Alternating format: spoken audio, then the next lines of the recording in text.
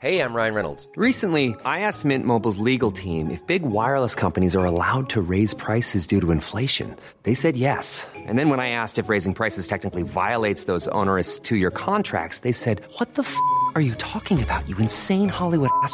So to recap, we're cutting the price of Mint Unlimited from $30 a month to just $15 a month. Give it a try at mintmobile.com/switch. $45 up front for 3 months plus taxes and fees. Promo rate for new customers for limited time. Unlimited more than 40 gigabytes per month. Slows full terms at mintmobile.com.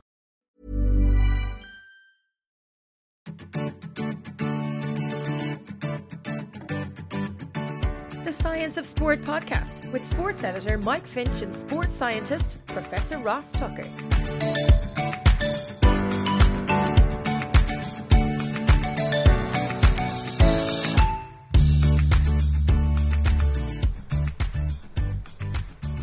So you are what you eat. This is a podcast which we have been discussing for quite some time, and we've been discussing how to do it, and we've been discussing all sorts of things around how we can do this the best way. And this is why this podcast is particularly exciting for us here at the Science of Sport.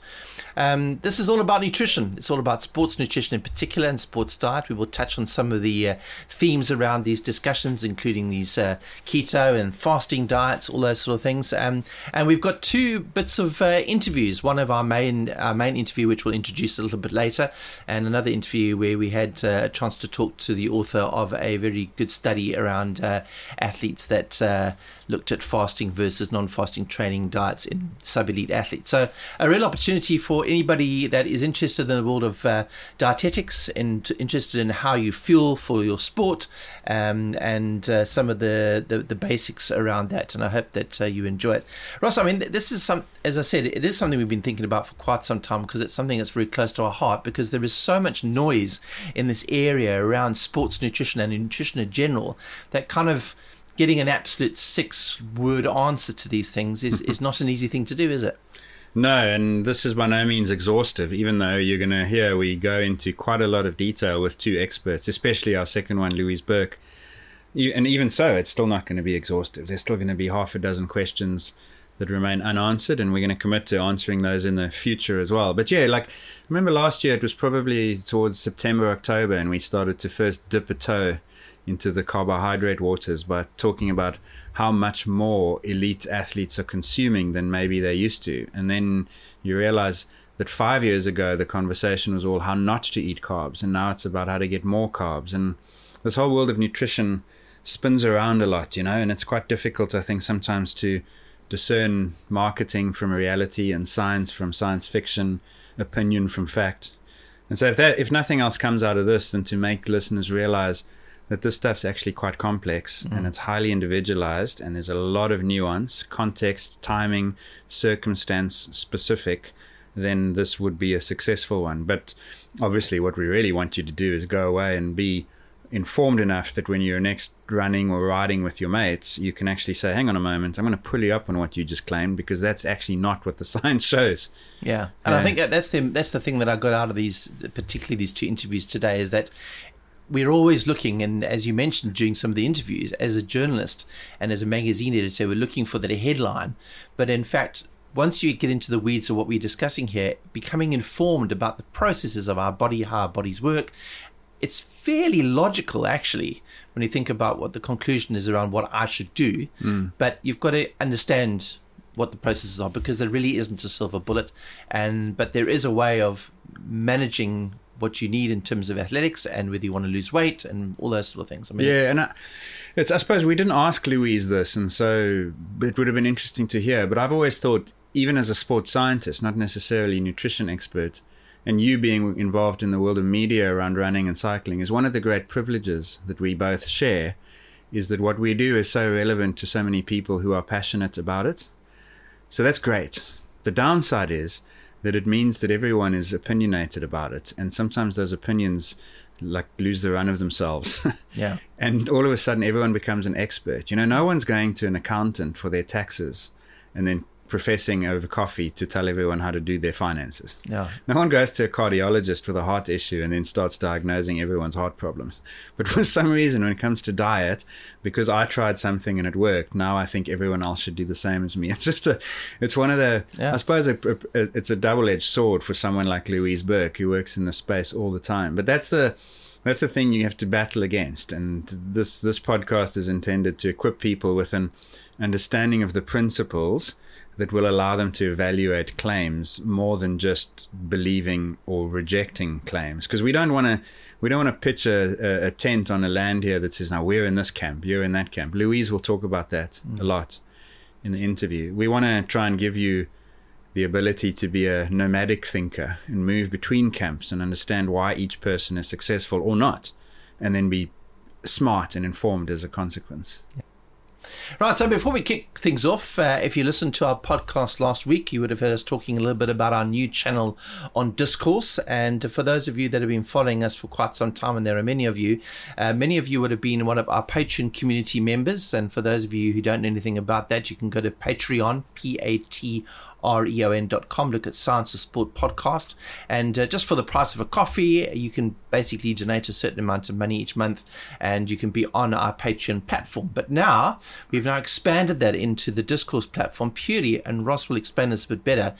There were so many discussions happening on the Patreon platform that we needed to find a better way to do it for our community. So as you will have heard in the last podcast, and if you haven't heard that already, we're kind of repeating it for you, a good opportunity to get onto Patreon, support us with a very low amount of money per month, and then have access to our Discourse channel, which really just gives you an amazing amount of research, not just from Ross, who's there basically interacting with the people on there, but many of the people on those channels and on Patreon are somewhat experts themselves, aren't they? Yeah, I mean, the least of all is me throwing my opinion in. You go on there, you're going to hear from right now like half a dozen people who are real deep thinkers and experiencers of what we talk about. And for instance, the subject you're going to hear about today is the carb intake and fueling. I guarantee you that you're going to hear from half a dozen people about their experiences. And I'm going to commit that I'm going to go onto Discourse, and I'm not going to filter out what anyone says, of course not, but I'm going to try and steer it in a direction of scientific evidence, either supporting or questioning. No one's right, no one's wrong, everyone's nuanced, but that's where the Discourse, the value is going to be significantly enhanced if you spend a bit of time on Discourse after you listen to this podcast. And the way you spend time on Discourse is you become a patron. It gives you exclusive access to that community, which has started off well. We've got a couple of interesting things, even since our last podcast, that have been shared to us, with us. And I thought we might just mention very quickly two of those because they were relevant. Last week, we spoke about the enhanced games. We learned about the Russian 15-year-old who's been banned for 4 years. What's interesting is literally within hours of finishing that recording, CAS released the decision, and so the media today is covering Kamila Valiyeva's claim that it was a contaminated strawberry dessert that caused her positive test. And so one of her defenses at CAS was that her grandfather was making a strawberry dessert, and because he used the medication, he would have contaminated the thing that she then ate. She also claimed that he crushed pills with a knife and then dissolved them in a glass, and so she might have, this is her words, I might have drunk from the same glass, or there at home I might have eaten something from the same chopping board, and so on. So that was her defense. CAS, for their part, found that on the balance of probabilities, she had not been able to establish that she committed the doping rule violation intentionally, and there were a number of difficulties with the evidence, including no evidence that her grandfather even used the medication. So this was, from the sounds of it, a real Hail Mary by her. But it comes back to the point is she's 15 years old. She's been accused of doping. And like we see with every doper, they claim contamination or something. And she just scattergun approached. Maybe it was the water. Maybe it was the strawberry cake. Maybe it was something else. So essentially she's been absolved? No, that was her claim. And CAS has said, CAS has said no. On the balance of probability, she's not been able to establish that she had not committed an intentional anti-doping rule violation. Right. So they've rejected contamination. They've banned her for 4 years. I still think, and we made the point last week, that a 15-year-old who, let's face it, has not had a normal childhood. When you're a prodigy ice skater in Russia, you're not a normal 15-year-old anyway. Is not going to say no to a coach or a doctor who says you need to take these vitamins or supplements or whatever they told her. if that's the case. Of course, they're rejecting that. So yeah, that's the latest development on that. I thought it just, I suppose, good and bad timing in the sense that we literally just discussed this and then this news broke. So we didn't mention it last time. I thought I'd mention it now. And then related, Renato Caroni, who's one of our prolific patron members now in Discourse, shared with us a report that WADA has published. It was actually published about a week ago from something called Operation Refuge, which analyzes doping among minors, and minors being children, not minors. And you can actually download the reports. It's a 29-page public document, and it describes some of the challenges and issues that children have faced when failing doping tests, including, and I'll read you a list, trauma, isolation, impact, pressure, ignorance, and abandonment. So I'll just come back again, is you slap 15-year-olds or kids with these bans, and you know that they're not doing it alone, and you never get the enabler, the entourage, the doctor, the parent, the coach. It feels to me like recognizing the things that kids go through. You should be maybe making a harder effort to catch the doper, not the... Because I don't want to say victim, but in some respects, a lot of these times the kid is the victim. So anyway, there's a report, and I'll put that link in the show notes, and it'll also be on Discourse, so you can see it there. Yeah, so if you go into Discourse and you're on our Patreon support channels, you can see that discussion happening there, and no doubt there'll be some lots of reaction to that from our various members there. So there it is. Now let's kick off with a very interesting interview that we did with a young man by the name of Gorka Prieto Berber, a Spanish researcher who works for the UAE cycling team as one of the researchers there. And nutritionist. A nutritionist, so there he goes. So he did a study. I'll give you the official name of the report, and maybe, Ross, you can take a deep breath. You can take a deep breath and give us the Prayseed version of it. But the report is entitled, "A 5-week periodized carbohydrate diet does not improve maximal lactate steady-state exercise capacity and substrate oxidation in a well-trained cyclist compared to a high carbohydrate diet." So, Ross, what does that mean in English? Yeah, so what it means, and it's a nice way to introduce the topic, and then you'll hear Louise talk much more about the same concept, is there was a time when elite athletes in particular, but all exercisers, were told ride in a fasted state, because if you deny your body carbohydrates, you will switch to fat burning. You'll become a more efficient fat burner, burn more fats, and that'll have a glycogen sparing effect. Your performance will improve. That's really the whole point of our discussion with both these individuals. But what's subsequently emerged is if you do that in a blunt way, simply not eating enough carbohydrates, you end up tanking quite badly, because both your carb intake and your energy supply don't meet the demands that exercise imposes on you. So the subtle approach to this is what's called periodization of carbs. So in this particular study, they look at what's called periodized carb diet. So what that means is that on some days they do training sessions without carbs, and on some days they do training sessions with carbs. When you do an easy ride, in this instance it's cyclists, 2 hours in zone 1 or 2, they were doing it in some of their riders without carbohydrates before and during. So it's a fasted ride, no carb intake. The control group has normal or high carbohydrate intake. And then what they tried to do was, over the course of 5 weeks, test what effect that had on what fuel they burned, body composition, exercise capacity, lactate, what they call a MLS is maximum lactate steady state performance.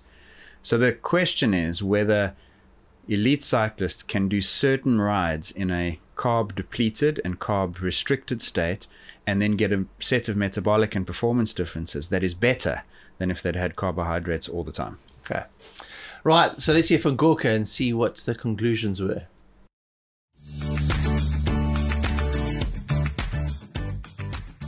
So Gorka, welcome to the Science of Sport. Very interested in this latest research that you did, purely because we've had a lot of discussions and there's been lots of feedback from our supporters on Patreon and some of our discussions on our forums talking about all these different diets and fasting and keto and all those sort of things that we're talking about. So this latest research that you did, take us through exactly what you were aiming to look at and what did you end up finding? Maybe you could summarize it for us. Yeah, so what we tried to do is just see what happened when we separate 2 groups. In one group, they were doing like a periodized carbohydrate intake, So depending on the training that they have prescribed, if it was efforts, if it was an easy training, so they consume carbohydrates before, like in breakfast or during the training, or not. Okay, or they were restricting carbohydrates from the day before. After the lunch, we were restricting carbohydrates between 0.2 or 0 grams per kilo. Okay, just to try to do not load the glycogen to the day after. Okay, and the other group was doing the same training, but eating carbohydrates always in the breakfast and during the training. So what we have tried to do is see what happened in terms of fat and carbohydrate oxidation, and see what happened in terms of performance and also body composition. Great. So if I can understand, you've got this group of what are really, really good cyclists. I mean, we're talking elite cyclists here, and you've split them into a group that's going to do some training rides, like easy morning training rides, zone 1, 2. Is a group that's going to do that ride with what you know is going to be no carbohydrates or very low carb levels, because you're either not giving them breakfast or you've given them less carbs the day before, and you're comparing them to a group that's going to have normal carbs. Now, what I'm interested in is why in this team and this environment were you interested in that? Like, what's the theory you're trying to look for at performance advantage because of fasting? So that's why we were doing that study. So I have read a lot about fasted training, that you're going to burn more fat when you are doing fasted training or with no carbohydrates, and also that you're going to increase your some genes or enzymes that increase your mitochondrial biogenesis, so that in terms of performance, you're going to improve your performance. You're going to burn more fat as fuel during the ride. So that was my thoughts about that research. No, so maybe doing fasted training, periodizing carbohydrates, we can improve that area, and we can improve performance, and also the substrate oxidation in terms of fat, okay, lipids. So what we have done is just follow the Fuel for the War Required study. Yes. And what we have done, as I told you before, yes, because it's quite important to match calories between groups to see if it has an effect or not. Yeah. And also, I would like to tell everyone that we have done in the MLSS, that is maximum likely steady state performance test, because we know in 100%, because we have searched this physiological milestone with lactate to know 100% that they were doing the same test for the same physiological milestone. Yeah, so before we get on to the results, because there's three actually, if you include body composition, that I want to hear from you about. I just want to know, like, in your experience, because obviously you work with a lot of cyclists, particularly in this team, is fasted riding something they would normally do if it wasn't for a research study? Or is the introduction of fasted riding something you really had to convince these guys to do because of the research study? In other words, how common is it among cyclists to try this method? Like, I've been cycling like from 10 years ago, and always I heard from cyclists, that they were doing like fasted training or with no carbohydrates training, just to burn more fat to be more efficient. So for that reason, I tried to do that research to see what happens. Because they usually do like fasted training. So it's something that is quite common in cycling nowadays, not the same as 10 years ago. Yeah. So in my case, I don't prescribe too much, or depending on the rider, because if he feels comfortable, he can make it. But from my point of view, you're not going to have any beneficial effect doing like 4 hours fasted training compared to feeding carbohydrates.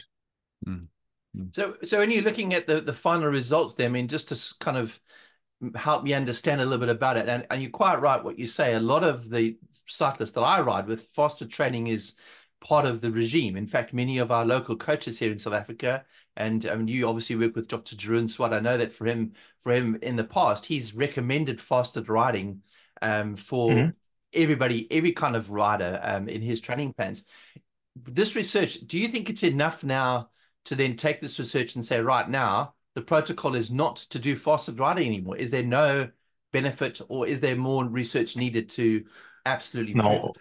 Yeah, we need more research for sure. So in the end, in the results, what we have seen is that it doesn't matter if you do fasted training or not. Okay, the most important thing for me and seeing that research is that you need to control the calorie intake. Yeah. So if you want to improve your body composition, it doesn't matter if you do fasted training or if you eat carbohydrates in the morning, because both groups they have lost a significant body weight and significant also body fat. So the most important thing is the calorie intake, and in terms of you can do it fasted training. If you don't damage yourself doing 5 hours fasted and then you don't recover well to the next day training session, would be a problem. Okay, so that's what I mean. For us, like we do like recreational cycling, not professional cycling. I do fasted training 1 hour, 2 hours, and nothing happens. No, I don't damage myself. So it depends on the context also. But if you do 5 hour training, I don't recommend you to do 5 hours fasted training if the next day you have to do efforts, for example. Yeah, sorry, because I think we're getting ahead of ourselves now to the conclusion. Like, I want to step back and look at the results for the benefit of people who haven't read it. Now, you mentioned earlier your two groups are compared for a couple of performances and then also body composition. Those performances are what you spoke about as an MLSS, maximum lactate steady state. And then you also do a time to exhaustion test. Maybe just summarize very briefly for us what those tests measure and what you found in the high carb versus the low carb or fasted group, and then also the body composition. And then it would be cool to talk about the implications of the research. Yeah, we have done that test because, as I told you before, we were trying to do the same, to measure the same physiological milestone that was the MLSS. And for that reason, we were doing with, as is defined by lactate, okay? Taking 30 minutes test, taking lactate from the minus 10 until the minus 30. And if that does not reach more than 1 millimole, that's the MLSS. So knowing that, we have done this test until exhaustion. And we were measuring the respiratory exchange radio, the RER, to see if the substrate oxidation, it changed or not. Right, so you're measuring carbs versus fat oxidation, and your finding is that your fasted group and your high carb group, after 5 weeks of doing this regime, have no change compared to before they did the regime. So the use of fasted rides does not cause a change in the substrates that a cyclist uses 5 weeks later. Would you say that's an accurate summation of it? Yes. But also, I would like to tell you that we were doing all that test now, doing like a normal feeding plan that one cyclist would do. No, like we were doing like reducing the glycogen of the subjects 2 days before, doing a glycogen depletion test. After, we refuel them with 8 grams per kilo of carbohydrates, 2 grams per kilo of protein, and 1 gram per kilo of lipids per day. In 1 day, we load the glycogen stores, and then we do the test. Okay. So also they were having like a breakfast in the morning with carbs, the same amount of carbs for both groups. For that reason, maybe it does not change because they eat carbs before the test. And in our other studies, they were measuring that doing fasted or eating carbohydrates, so for sure would change.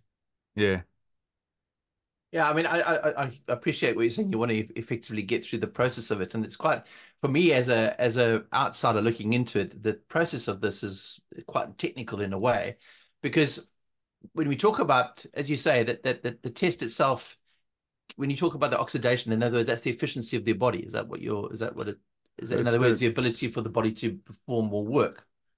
No, it's where summarize what that means. Because remember, the oxidation. work that the body is performing is set by the cycling demand, 260 watts, for instance. That's the work, right? Now, there is a component of efficiency, and you can definitely change that, which we'll discover shortly when we interview our next guest. But, and please feel free to interrupt or correct me here, Gorka, is what they're testing is where that work is coming, where the energy to do that work is coming from. Yeah. Is it coming from carbohydrates? Is it coming from fats? The theory being that these fasted rides will improve the ability of the cyclist to burn fats, and then you'd see that when you do the test. And I think what Gorka is saying is that because the test is done always in a carbohydrate-fed state, you might never see that benefit. So to me, the take-home message is that the choice the body makes about which fuel to use is quite complex, and it's not as simple as just saying, deny carbs, you'll burn fat. It doesn't necessarily work in that sort of linear way. And based on this research, I mean, I'm asking both of you this question. At the end of the research study, the crowd that are doing the fasting rides in the morning are not more efficient at burning fats than those that are the control. In that specific test, I'd say, would you agree, Gorka? Is that right, Gorka? Yeah, that's right also, because we were periodizing carbohydrates, sometimes doing low, sometimes medium, or sometimes high, okay?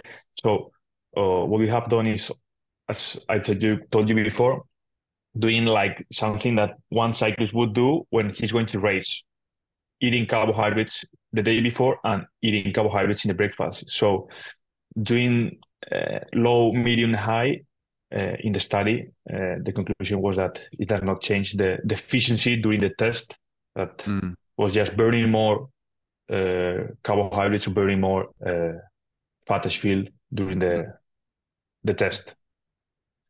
I mean, what's interesting is, why did people do fasting? I mean, there must have been some research into the benefits of fasting rides, because everybody was doing it for a while. I mean, where did that come from? Do you either of you know where that came from in terms of an idea? There must have been some research study that suggested it worked.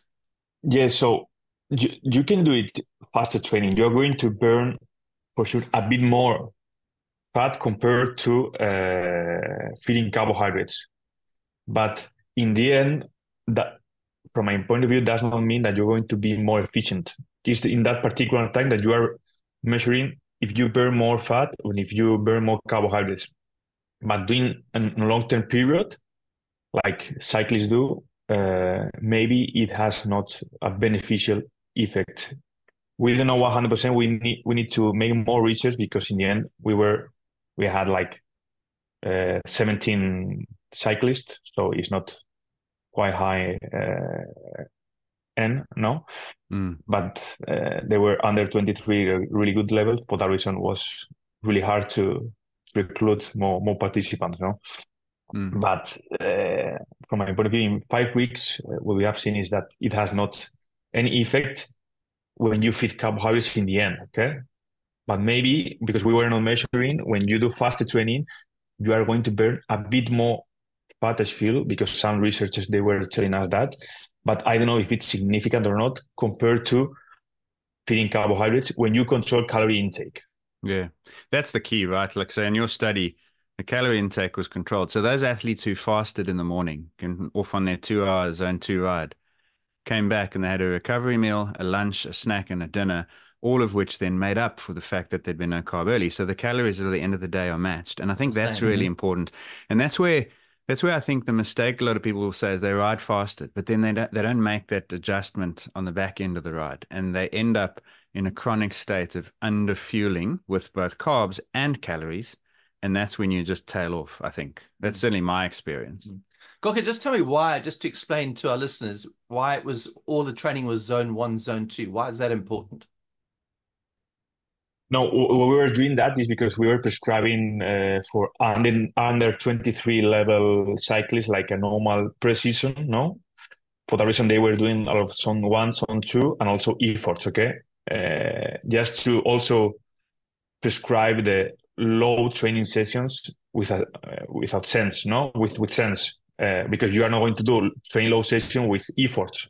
So because the meaning was just to periodize depending on the training and the efforts of that ride. That's why.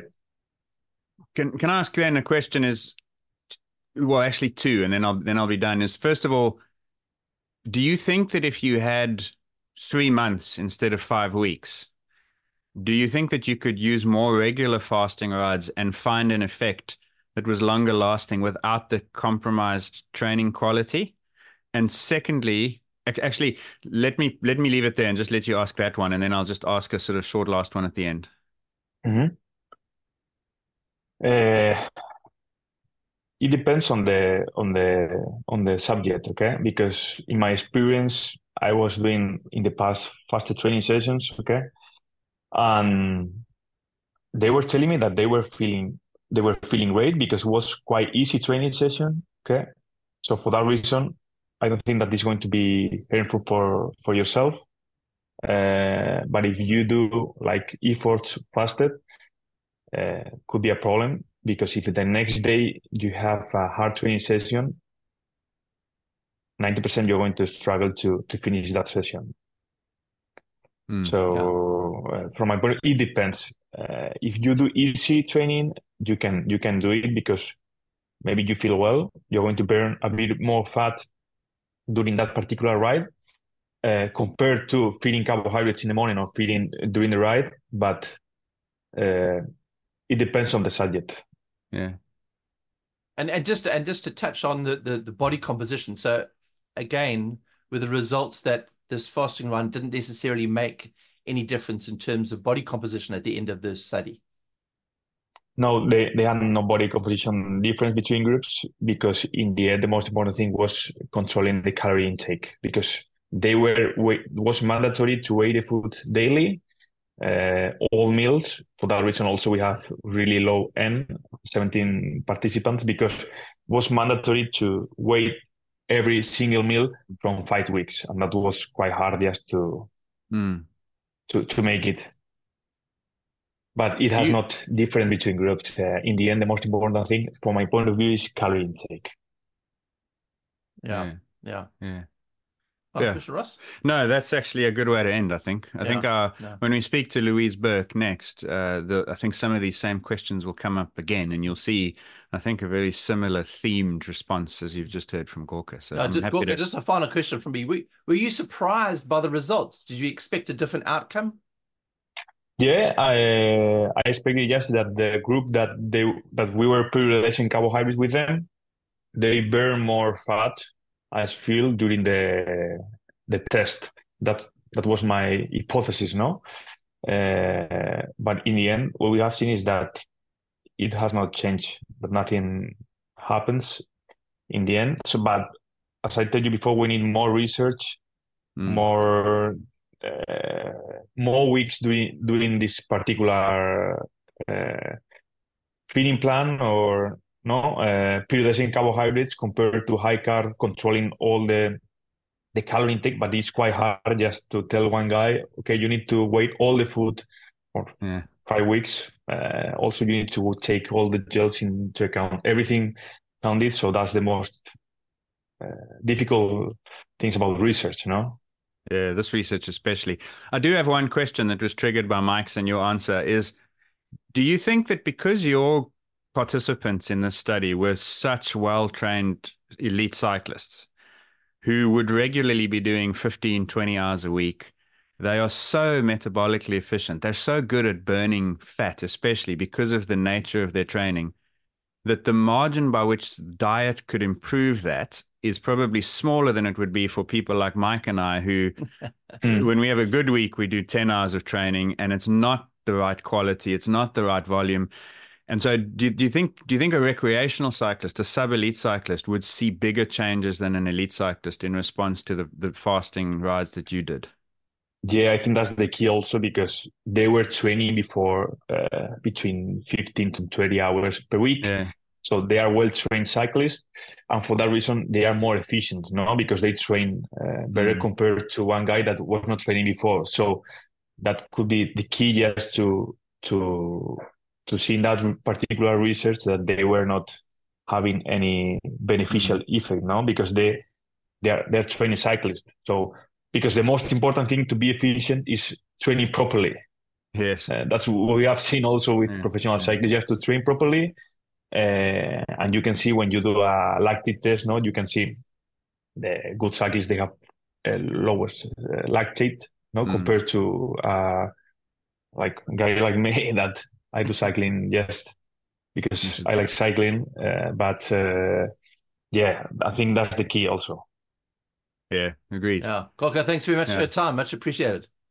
You're welcome. Thank you very much to you both. Thank you very much. So Gorka talking about to us all the way from Pamplona, and as you can hear, it was a very detailed study, although a small sample, and by his own admittance, there's obviously more research done into it. But it sounds like, from a layman's perspective, that there is evidence to suggest that riding faster makes no difference really with it in terms of your ability for your body to be a better performer or your ability for your body to lose weight. It doesn't really make much difference whether you are riding fasted or not fasted. Yeah, with the important, as always, fine print, scientific fine print, which I'll add, is in a highly trained elite population who do this for 5 weeks on some days. Yeah. so it could that's be different for us. Right. It could well be different for someone who is, let's say, at the extremes, overweight to begin with, who then cuts carbs and does fasted rides. You might see a larger effect. Someone who's less well trained to begin with, and who therefore doesn't have the metabolic machinery in place to burn fats, and who then, but then the question is the training effect or is it the nutrition effect? So those things all matter, and that's why when you heard Gorka there, he's quite circumspect about it, and he understands that it doesn't necessarily apply beyond. And he was surprised himself to not find an effect, and I think you probably might find an effect in other caliber. Habitual diet differences would make a difference to it. And so, yeah, context is always important. The one thing I would emphasize, and he did it, but it's worth bearing in mind, is they worked really hard in this study to make sure that the daily energy intake in the two groups was the same. Yeah, they measured and weighed their food every day. Yeah. And so, for example, on day 2 of week 1, they've got one of these split sessions where the two groups, the carb restricted and the carb intake groups, have the same training sessions. But one of them is going to do that ride in a fasted state, which means at breakfast, 0 carbs. The high carb group, 2 grams per kilogram body weight of carbs at breakfast. And then on the bike, the high carb group's taking 90 grams of carbs, the low carb group, none. So it's protein only, no carbs. But then what you see is in the recovery meal, the low carb group gets 1.2 and the high carb group gets 1. At lunch, it's 1.3 in the low carb group and 1 in the high carb group. At snack time, it's 1.1 compared to 0.6, and at dinner time, it's 2 compared to 1.4. So pretty much everything after training flips. And the low carb group, the carb restricted group, now has to make up for the fact that they didn't have it earlier, so that by the end of the day, your daily intake of calories is more or less matched. And that is the point he was making. It was really important. And I think the mistake that a lot of people would make is they do a fasted ride and not make that adjustment. And they do a fasted ride 3-4 times a week. And if you do that and never make the adjustment, then you're both going to be carb deplete and energy deplete for a really long time. And that's where the problems begin, as we discover with Louise. Does that make sense? It does. And I think, and maybe you will agree with me on this, for me, what I take out of that bit of information is that it's the timing of the carbs, which people believed was the reason why you'd see this performance benefit. In other words, if you cycled faster in the morning, you would therefore have all these advantages no matter what you did later on in the day. And because he was taking that factor out, in other words, it's not just about calorie deficits, because if they were eating differently, then he would say, well, the calorie deficit as a result, the fact that it's just timing of those carbs that makes the difference. And I think it's critical to understanding that, and understanding that the principle is that in those type of athletes, right, there isn't a benefit. And that timing is so precise. It's not every day. You know, in the first week, for instance, was day 2, day 4, and day 6, 7, sorry. And then in week 2, it was twice a week. So it's not 5 days a week that you can do this. It's got to be. Remember, they're working with elite cyclists who are concerned about performance, and they were working with them at a time of year that they were actually preparing for quite big, important races. So you can't mess about here. You can't do something and say, you know what, this might really affect you by 10-15%, but don't worry, like it's consequential. And so they go to these great lengths. It's really difficult to do this kind of research study. They've pulled it off. He talks about only 17. To do 17 like in this kind of control is actually quite impressive. But I think the point is that, again, to sort of anticipate Louise's interview, it's not so simple as just cut this and see what happens. It's cut this, but make sure you make all the adjustments so that you don't create a whole bunch of confounders that could be detrimental, and then see what happened. And the end result is not much. Yeah. Yeah. I mean, we did ask them this question. I'd like to hear your thoughts on it. I mean, it is a small batch of riders, and obviously there's lots of different bands of riders you want to test in that. I mean, can we say that there's a lot more research needed into that space? Because the question I asked him, why were athletes and cyclists doing that before? I'm not quite sure you answered it the way I wanted him to. But so if everybody was thinking there was an advantage around this, then how much research does it have to take for people to say, actually, no, that is not the way to go? Yeah, so it's a quick history lesson by way of introducing Louise and answering that question. Is in the 70s, 80s, exercise physiologists figured out that you could actually measure what's happening in the muscle by doing biopsies.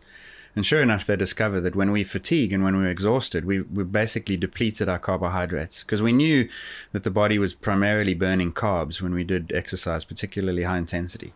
So carb depletion equals bad, right? Here be dragons. And then in 1983, research by a guy called Finney showed that if you put humans on a diet that was high in fat, low in carbs, for as little as a couple of weeks, you could really shift what fuels they used. Now all of a sudden you were going to use much more fat and you'd use much less carbohydrates when you exercised. Now that's appealing and attractive, because if I can use more fat, less carbs, I delay how long it takes me to get to that point where there be dragons, the carb depletion. So the whole premise was that we could have a glycogen sparing effect by shifting towards fat metabolism. Does that make sense? Yes. So that's where the fasted idea came from. And then in the 1990s and the 2000s, and I remember this was sort of at the time I did my honors and PhD studies, so we learned a lot about them, because this was the big focus, was what are the things that humans could do to delay carb depletion, glycogen sparing. And a big focus was on fat adaptation. Feed people with more fat, they'll burn more fat. Give them less carbohydrate, they'll burn more fat because it's available, right? So that was where a big focus of that came from. But then people started realizing that actually man, woman cannot exercise well on fat alone. And so they started saying, well, actually we need the carbohydrates. So maybe we can get smarter about this and do fasted rides to get all the upside of fat burning without the downside of overtraining, fatigue, mood state disturbances that come from chronic underfueling with carbohydrates. And so the approach of using fasting as a training intervention, in conjunction with training rather, was appealing for that reason. Does that answer your question that you asked him about? Yeah. And then I suppose there's a practical reason for it as well, right? And I mean, look at our situation. A couple times a week, we're on the bike at 5:30 in the morning. I'm not waking up at 4 to have a snack or a meal before I ride. I'm pretty much stumbling out of bed, scooping some Cocoa Pops in my mouth, and off I go. But before the Cocoa Pops, and a joke, because that was my resolution, and I used it sort of tongue in cheek, I'd often get on the bike and do nothing at all. I just ride. Yeah, which is what I do. Yeah. And I noticed that after a couple of weeks of doing 4 or 5 times a week in the morning and not fueling, I was, A, starving by 10 o'clock. Couldn't eat enough between 10 o'clock and dinner time. And B, just really tired. So, okay, and that's how this conversation started last year. Is maybe we got to think about fueling on the bike and off the bike before the ride in order to try and combat the consequences of being underfueled. But now I'm losing out on the ability to maximize fat, so I'm going to fast. So there's a practical and a theoretical reason for why people would explore a question like Gorka did in that study. Yeah. Anyway, we've got quite fascinating stuff that, and I think we'll hopefully see a bit more research into that area. Anyway, let's get on to our main guest today, and her name is Louise Mary Burke. She is an Australian sports dietitian, academic and author. She was the head of the sports nutrition at the Australian Institute of Sports throughout the time that existed from 1990 to 2018. And in 2018, she was appointed the chief of the AIS Nutrition Strategy. Since 2014, she holds the chair in sports nutrition in the Mary McClip Institute for Health Research. And she is a person, I mean, I know, Ross, you've known her for many years, somebody who is really at the sharp end of sports nutrition. Yeah, I said a few minutes ago that in the 90s and 2000s, when I was studying, there were all those studies on fat adaptation and athletic performance and so on. Burke was the name doing and driving a lot of that research. So she became the world authority in that field her and John Hawley, and they've got a personal connection here with Cape Town because they've visited here and spent quite a lot of time in collaboration with people like Tim. I'd say now it's fair to say that they're not so much in collaboration as they are in conflict. Because Louise then, I think, and you'll hear it in her own words, identified this shift in thinking where it had gone towards ketogenic diets, which are very low in carbohydrates. They put us in what's called a ketogenic state, and there'd been claims made that that was better for endurance performance, and she set about evaluating those claims, and that eventually puts her at loggerheads with Tim, as we'll discover. But I think is now, having been the world authority on fat adaptation, has narrowed that even further and become the world authority on ketogenic diets and performance in elite athletes. Would be the first maybe to say that hasn't studied it as much in the general, the amateurs like us. But when it comes to elite athletes, has done the studies, and she gives a great account, I think, of how this, what would we call it, pendulum swing has affected thinking and what we probably need to try and bring it back towards. Yeah, and I think what I particularly enjoyed about this interview is that she's not sensationalist. She's not looking for headlines. She's got a very measured approach to all of this. And I learned a lot from this process because to some extent, there's so much of this stuff around that I often get myself convinced by a particular strategy. By the end of this interview, I kind of know that what actually you should be, how you should be thinking about nutrition, because it's a very measured, mature approach to the subject.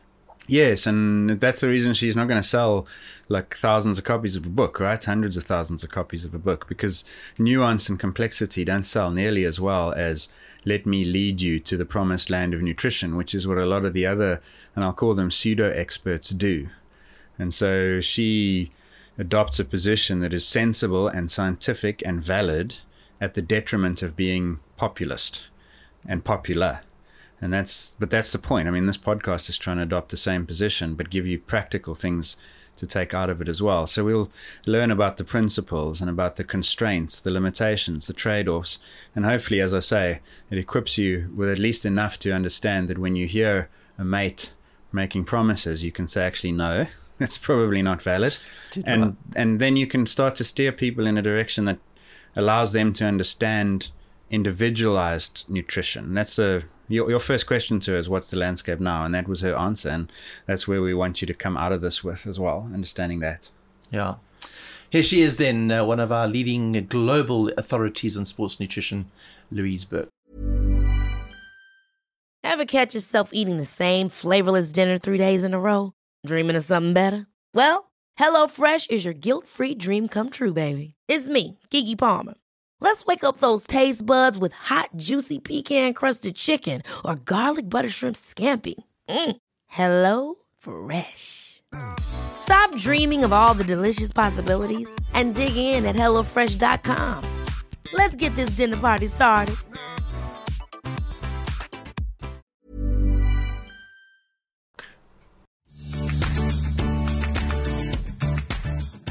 So Louise, welcome. We're very excited to talk to you today because I think there has been so much conversation around diets and fad diets and extra diets and all the kind of things that are involved in the world of nutrition and diets at the moment. And I think to have you as an authority, particularly in the sports side, is going to be something that I think we're going to get a lot out of today. And maybe we can just kick things off by asking you, what does the landscape look like? I know you've worked for many, many years in the sports area, specifically around diet. What are the current themes, if you could summarize, around the diets in sport at the moment? Well, I think if you look at the science side of things, thankfully, people are getting more appreciative of the complexity and the nuance of sports performance. And they're not looking for binary answers that this is always right and that's always wrong. And the sports scientists that I know that work in applied settings are incredible at, thinking through these really complex scenarios, and they almost have to create bespoke ways of treating different sporting events. Even with the same event with the different set of athletes, there may be different requirements, but, you can do the marathon, the same event, but, whether it's at midnight in Doha or it's in a cold or a hot environment, it calls for different nutrition strategies. And that's what I think the science is moving towards. unfortunately, we're living in a world which is becoming more and more just polarized, and in just about in every area that you can think of, science, politics, everything, it's black or white, and you've got to pick the team or the army or the cult you want to belong to. And it's such a disappointment that as science is starting to tackle stuff and say, well, there's no one correct answer, we can have many correct answers, then, and it's context specific, the world's forcing you to say no. You've got to say yes or no, or black or white. So it depends where you want to live, whether you want to live with the polarization or you want to embrace the complexity. Yeah, I think to some extent, from a layman's perspective, people are searching for the answers to whatever they should be doing. So I appreciate what you're saying. Being open to different scenarios and different solutions for different people is an aspect of that. But for me, as a recreational sportsman, a recreational cyclist in particular, I'm searching for the answers to many of the dietetic questions that we'll hopefully cover today. And I think for me, it feels like there's so much noise in that area that you don't know what to believe. I mean, would you concur with that, or do you think that that's maybe Yeah, there is noise, but I think, part of diving yourself into an area and wanting to become an expert, it doesn't matter whether you're a recreational athlete or whether you're an Olympic medalist. The thing is, you've got to know yourself and know what you're doing, and being able to understand complexity is part of it. And it's funny how we're happy to appreciate that in some aspects of our lives. We've got every technological thing that opens and shuts everything, and we're happy to want to be able to accept technology and complexity with the television and with the phone and so many other aspects of our life. And yet when it comes to something like performance and diet, oh no, it's got to be simple, otherwise there's something wrong. So I'd love people to be a bit more open-minded and a bit more able to trust themselves that they can handle some complexity.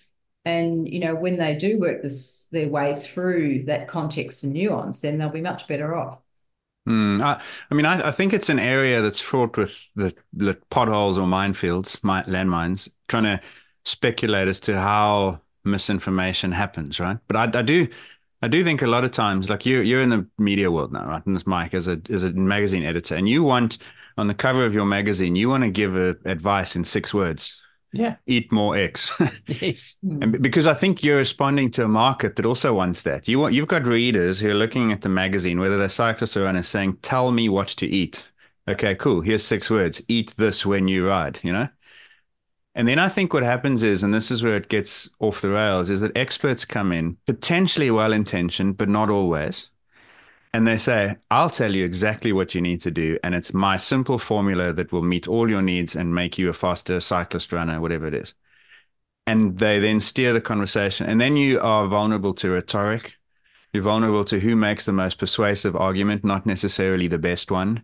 You are vulnerable to that phenomenon where the pendulum will swing like fashion from one extreme to the next. And so that's why we went from a period, and I'd be fascinated to know your own journey through the last 2 decades, Louise, of how your let's call it your relationship with carbs in the athletes you work with, is we went from a period where it was obvious. Then we went through what I think was driven in part by this rhetoric about, no, these carbs that you've been relying on, no, they're awful. You need to avoid them.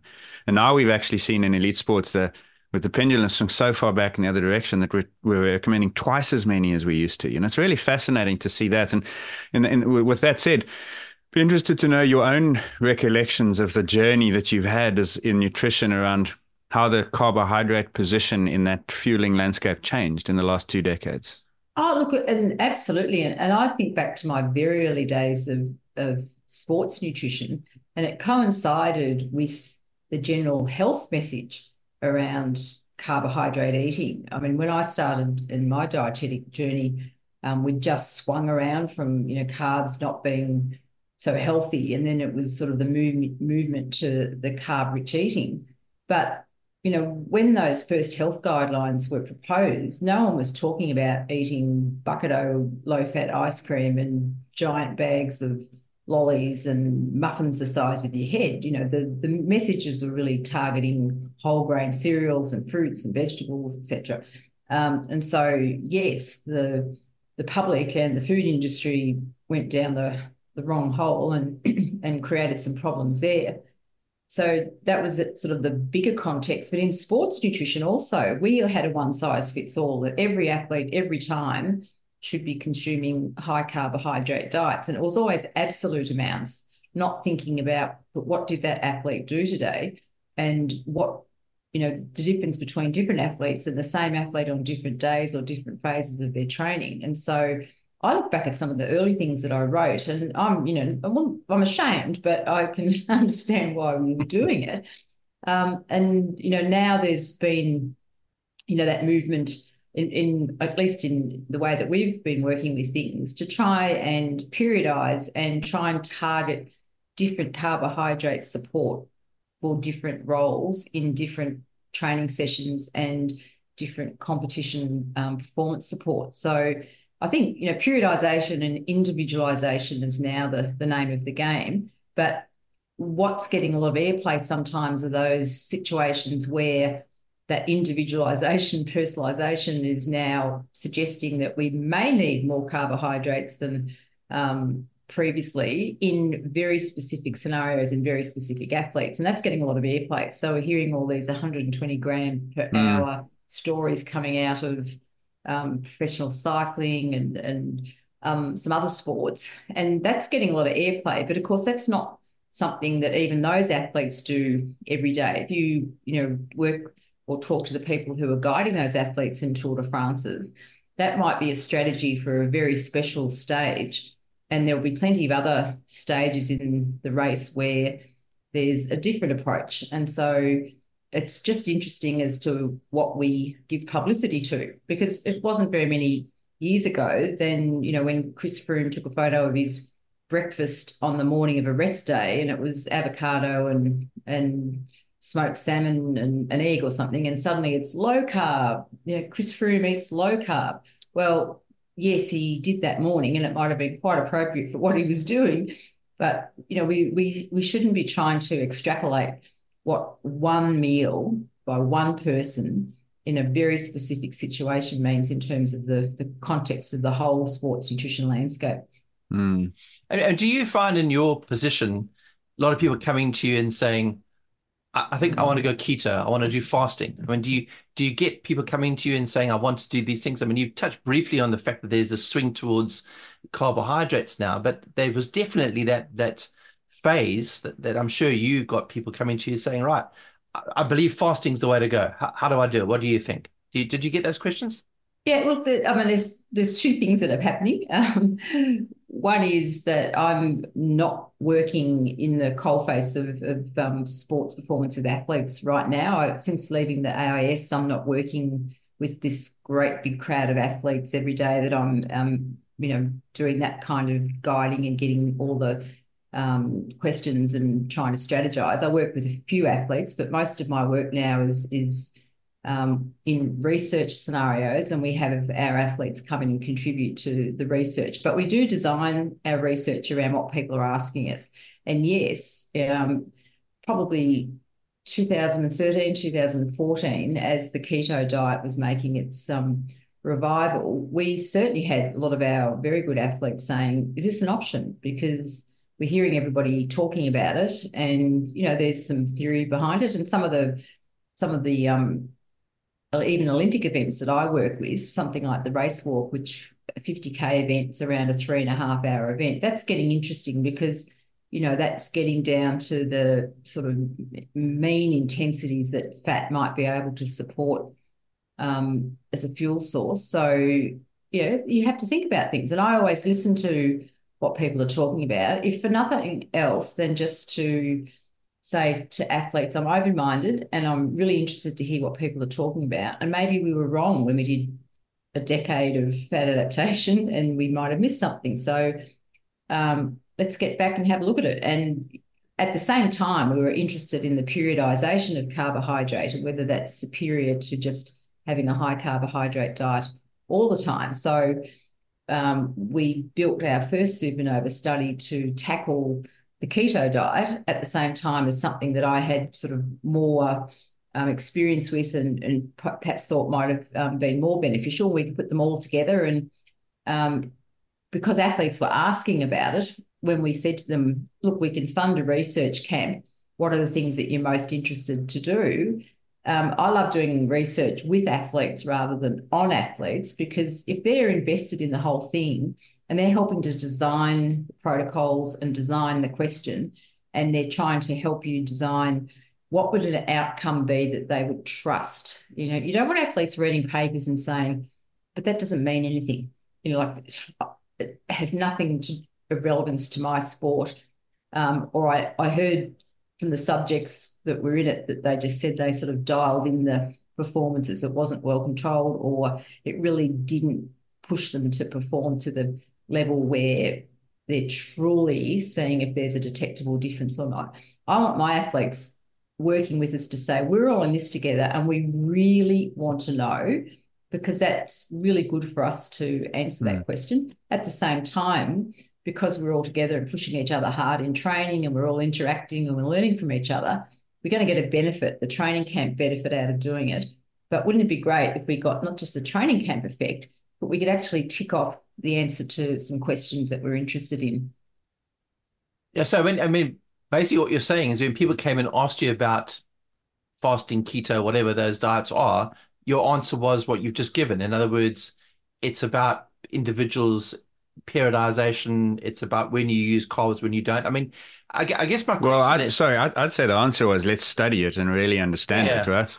And what Louise is saying is the answer is the outcome of that process. But it's interesting to hear you say that your reaction to those questions is actually like, shit, have we missed something here?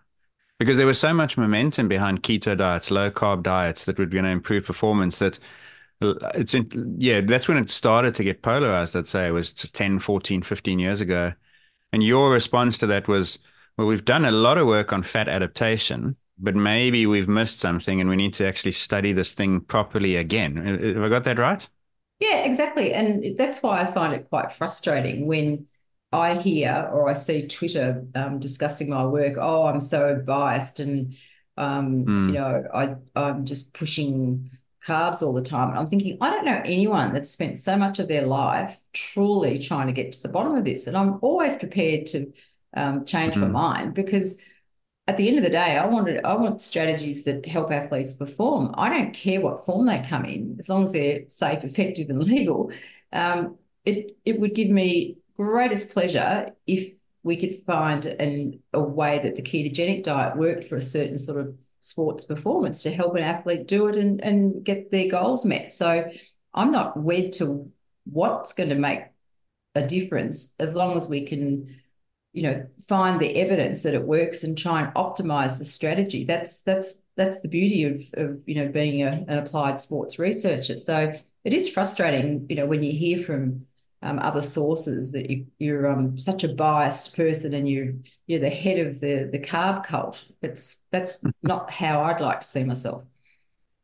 Because one of the interesting aspects of some of these diets now, we've got a local dietitian here in South Africa who I went and saw for a while and had many discussions with her about particularly these sort of, I wouldn't say extreme diets, but the fad diets. And she would say that the majority of people that came to her to fix their diets and to fix their bodies were people who had been on these keto fasting diets. In other words, they'd messed up their body to such an extent that she had to get them back into a proper regime of regular eating, etc., etc.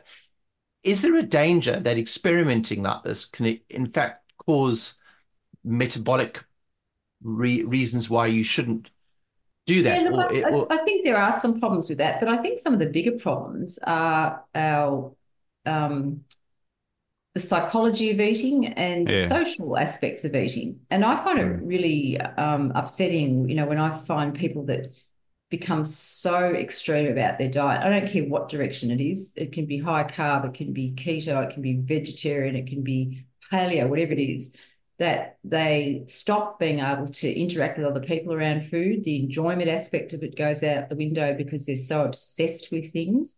And the more that you restrict your food choices, the more likely it is that you're going to be missing out on some nutrient or some, food constituent that's important for health. And so, people can do damage in that way. And this is something we haven't really got to the bottom of yet. But if you talk to people in the eating disorder world, they will tell you that one of the risk factors for developing an eating disorder is extreme control of your diet. Now, that is often practiced in the form of a weight loss goal, and that's where people go down the pathway and develop disordered eating and eating disorders. But I'm also wondering if even if you were trying to control your diet so rigorously with such obsession, but the goal wasn't weight loss, it was some other aspect, whether that in itself isn't also a risk factor for disordered eating. So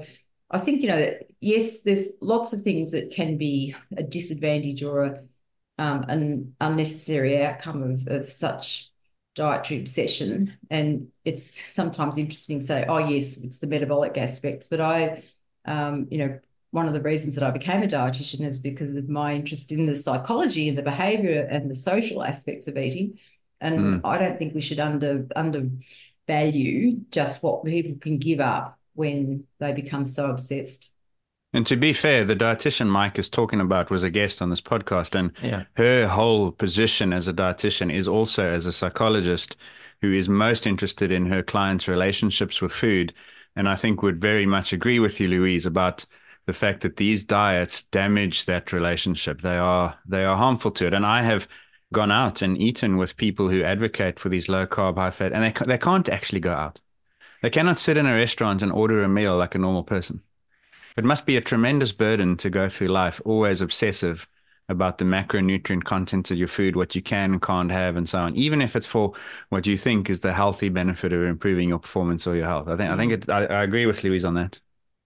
So, I mean, Louise, if you had to give us a bit of a broad strokes then, when you're talking and dealing with, you focus very much on elite athletes most of your life, but what do you say to athletes in terms of diet? What are the broad strokes? Well, it's trying to understand what are the goals of, if it's a competition that we're trying to focus on first, let's think about what can enhance or impair performance during that event. And that can be some of the characteristics of the event itself, but sometimes it's the environment, it's whether it's hot or humid or cold or whatever that we have to take into account. And then you work back down to what are the training practices that are needed to achieve optimum competition performance, and what can we do with nutrition to try and amplify the training response, because we can think about all those different sessions of exercise as being units, and you want to get the best out of every unit, and then you want to integrate them all together so the total impact is optimized. And so you can see already I'm adding complexity to it. So, it's very difficult to answer that question of what's the best way of doing something in 6 words, because it is so complex. And I don't want to apologise for that. And I know people want sound bites, and the sound bite might be go and see a sports dietitian because, you don't go to the doctor and say, my appendix is hurting, give me 6 words to fix it. You expect that the doctor's got a whole expertise behind that, and there's a large number of things that will be part of the strategy that works with you. So let's not look for sort of that quick fix. Let's embrace the fact that this is going to be a wonderful adventure, and there's going to be some ways in which we construct things for the training phase, and then there's going to be some things that we practice for competition to get ready for it, and then there'll be the final things that we do on the day. And some of them can be based on things that we know from research, but some of it might have to be adapted because the complexity of things is just amazing. I had a really interesting experience about 3 months ago, maybe more. There was a phone call at 3:00 in the morning, and it was from an athlete who was on the starting line of the 20K race walking world championship event at Budapest. And he was standing on the starting line, And all of a sudden, an electrical storm appeared out of nowhere. And he rang me and he said, I've taken my Morton's bicarb and I've taken my caffeine and I've got my gels all lined up and they've pushed the race back 2 hours. What do I do? And there's no scientific paper I can find that addresses that exact scenario. So, you know, I'm actually working on a little project around using artificial intelligence and wisdom of the crowd to try and find some solutions for these really nuanced questions. Because if we want an evidence base, we're not going to find the trial or the meta-analyses that can answer some of these questions. But maybe there is information or expertise around that could try and get to the bottom of it in a way that we're not using now, but could blend our traditional ways of getting evidence with the practical expertise and the observations we can see, and then, you know, bring it all together. So you speak about an adventure and going on this journey.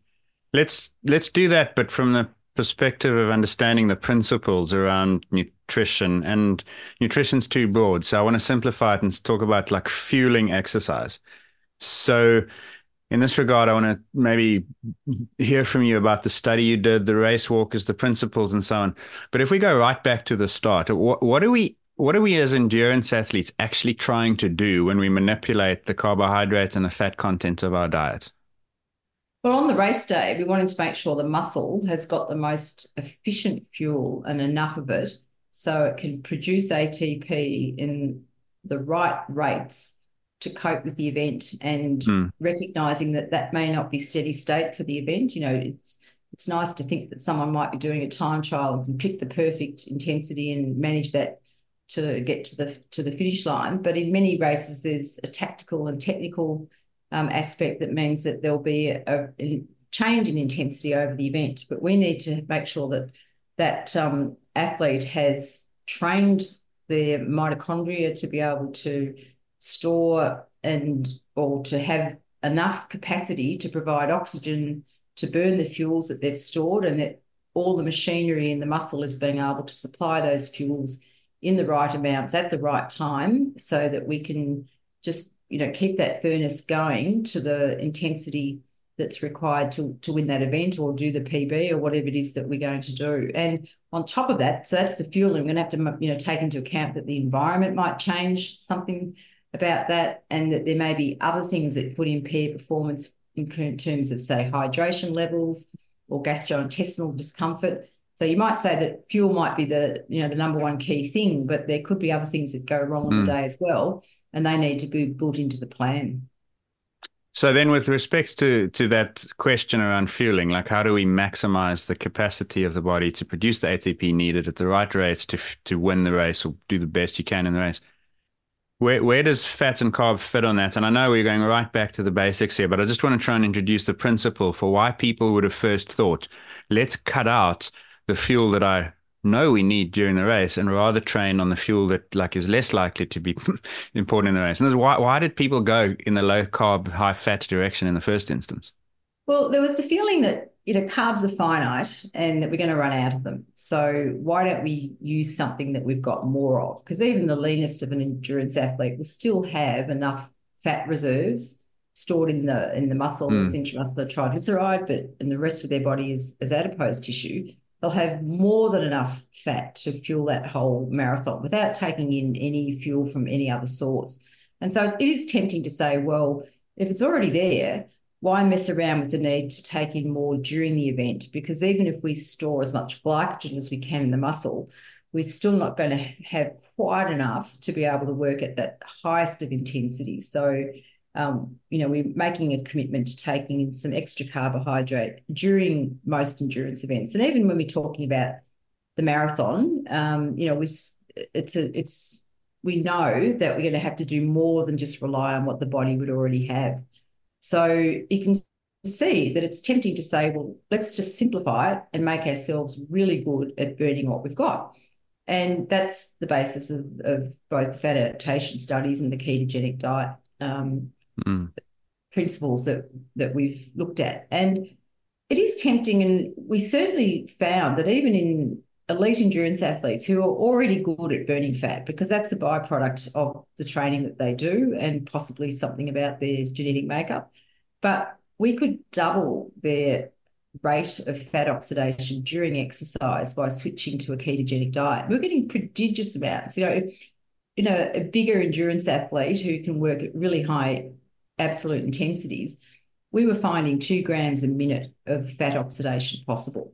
And that's prodigious. Like, it's amazing to see, to think about that happening. But what we hadn't thought about until I remember the first study, the first supernova study, and I'm looking at the data that was coming out of our metabolic carts. And at the AIS, we had a bespoke metabolic cart. It's not your Parvo or commercial metabolic cart. So we were using Douglas bags and first principles, and there's a bit of interaction with the data that you can look at. And I'm thinking, oh, this is a bit odd. The oxygen consumption is higher when the athletes are on the high-fat diet. And I remember having this discussion with Ron Morn, and he looked at me as if I was completely stupid, and I just had not thought about every principle of physiology that I'd ever learned, that we know from like 100 years ago, they knew that you need more fat, more oxygen to burn fat to produce the same amount of ATP, just because of the stoichiometry of how we put fat and carbohydrate through those pathways, particularly the Krebs cycle, and produce the reducing equivalence of the ATP, then going into the electron transport chain. About 5% more ATP can be produced from a given amount of oxygen when you're burning carbohydrate rather than fat. And so that means that, and this is what people sometimes misunderstand, we're not saying that you can't burn fat at high intensities. You can, and you can train the muscle to do it. The problem is you'll be producing roughly 5% less ATP to do it, which means that the speed that you can move at is probably going to be 1 or 2% slower. And so why would I do anything, even if I can do it and achieve it, why would I want to give away 1 or 2% of my speed for everything else being equal? And it's ironic that at the time that we're doing this, the super shoes are coming out and they're providing this improvement in economy.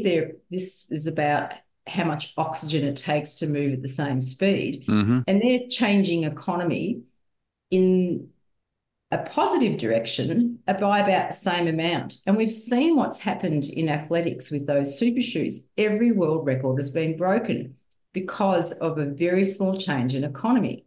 So why would you be trading off that same amount because of the fuel choice that you're asking your muscle to make? It doesn't make sense to me. So I'm not saying you can't burn fat. I'm just saying that you will. And it's like people will say, oh, but somehow magically it doesn't work like that. We've done studies and athletes still can run at the same speed. And I'm saying, yes, but if you go back to the biochemistry, the principle is such that you will be going slower because you're producing less ATP. So whether or not you can detect it in your lab because of the protocols that you're using and how reliable and precise they are, it might be a question. But at the very bottom of it, there's a biochemical rule that you just can't change. Can I just clarify to both of you, because I'm talking from the layman's perspective, and just make sure that I understand this correctly.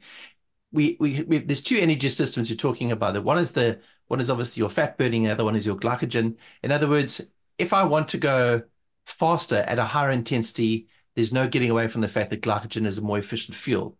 At low intensity, fat is available to fuel the body. Is that a you're always using both. You never really it's an idea that people haven't understood properly. It's not like you become a keto person and you only burn fat.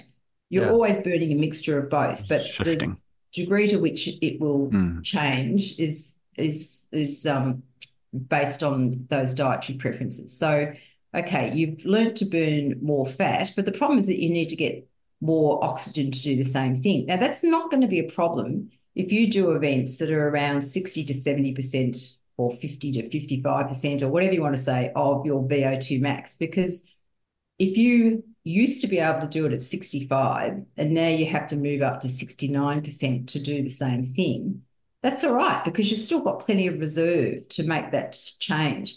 But if you're an Olympic marathon runner and you're running at 85 to 88% of your VO2 max, you ain't got any wriggle room there. Yeah, so even more than that, I'd say if you simplify it to an individual, Mike, on a day, no dietary intervention, you haven't tinkered with keto, low fat, low carb, nothing. As you increase your intensity, because that's sort of what you were hinting at, is the reliance on carbohydrates goes up because the fat is just not able to meet the demand as effectively as carbs for a number of reasons. One is metabolic, but there's also an issue around fuel availability. And I don't know where we are on that. Remember the Remain studies of the 1990s where there's an intensity above which you actually don't see the fat appearing anymore to the system because fat requires transport to get out of the adipose tissue and to the muscle and that process. So not only are you less likely to use it well, you're just less likely to see it at the muscle. Does that make sense? It's availability and use. So fat is like diesel in a way. Yeah, I don't know enough about cars to answer that. Well, you wouldn't have a high revving diesel engine, so to speak, but you could go for a long time. Yeah, and so as the exercise intensity demand increases, fat becomes less suitable to power the demand. The supply just fails to meet the demand, and carbohydrates are necessary. Now, when you superimpose diet onto that, and this is what I wanted to ask you as well, Louise, is a period of low carb, high fat nutrition, feeding, changes our body's metabolic makeup in a way. You actually see an increase in the enzymes that help us oxidize fat and a decrease in the enzymes that help us burn carbohydrates. How much can we play with that, Louise? Like what's the change in fat oxidation in someone who is keto adapted? Well, we can double it. We can go from they may get to a maximum of 0.8 to 1 gram per minute in a well-trained athlete. But as I said, we've had up to 1.8 to 2 grams per minute of fat oxidation, which is just it's a phenomenal amount. Yeah, that's a pretty impressive range. Yeah, and look, it's probably a whole lot of things. You talked about the enzymes that help with the entry into TCA cycles. You talked about transport, but there's probably also changes in the muscle in terms of storage. So some of that fat's now going to be intramuscular triglyceride that's within the muscle so that it doesn't have to get broken down in the adipose tissue and sent to the muscle. And possibly, and this is something we'd like to look at, where the fat droplets are, they probably change their location, so they're more likely to be close to where you need them. So there's a lot of these adaptations that can occur that we probably just suspect, but it'd be lovely to go back and be able to prove and quantify. But at the end of the day, and that's why we sort of started to say, this is really fascinating, but for the group of athletes that we're working with, it's not going to be an advantage because they really do need to be able to work at these very high intensities for sustained periods. And so I'm more than willing to say there's other events where that capability might be the key thing. And so, athletes can knock themselves out in those sports and those events to follow keto diets. But, when you know your own sport and you're trying to work with the athletes that have different requirements, at that point you can say, this is all fascinating and I'd love to get to the bottom of all the physiology and metabolism behind it, but it's probably not within my wheelhouse now. So at these higher intensities, then, if you talk about doubling of fat oxidation, I assume that's in the, for want of a better word, that intensity sweet spot where we know that fat oxidation is the highest, somewhere between 50 and 65%, I suppose, of VO2 max. Yeah, we've tried to have a look at that because we haven't seen so much of a switch of where the fat max is. Like it's still probably in the 60, 65%. They're still able to burn it at higher rates after that. So at 75 and 80%, there's still some fat being contributed, particularly in the keto adapted phase. But it does, for the reasons that you've said, start moving down. It's just what we've seen with the keto adaptation is everything shifts up rather than shifts a lot to the right. Right. That's what I was going to ask, is that at the intensity you mentioned, marathon runners in the low 80s to mid 80% of max, you'd still see higher fat oxidation after a keto adaptation period in those athletes. But the point you're making, and I'm paraphrasing, so please correct or add, is that because at those intensities, the carbohydrates are really essential to keep the rate of energy supply going, your change in metabolic fuel use doesn't get reflected in performance because the trade-off you're making is you now need more oxygen to burn the energy at the rate you need it.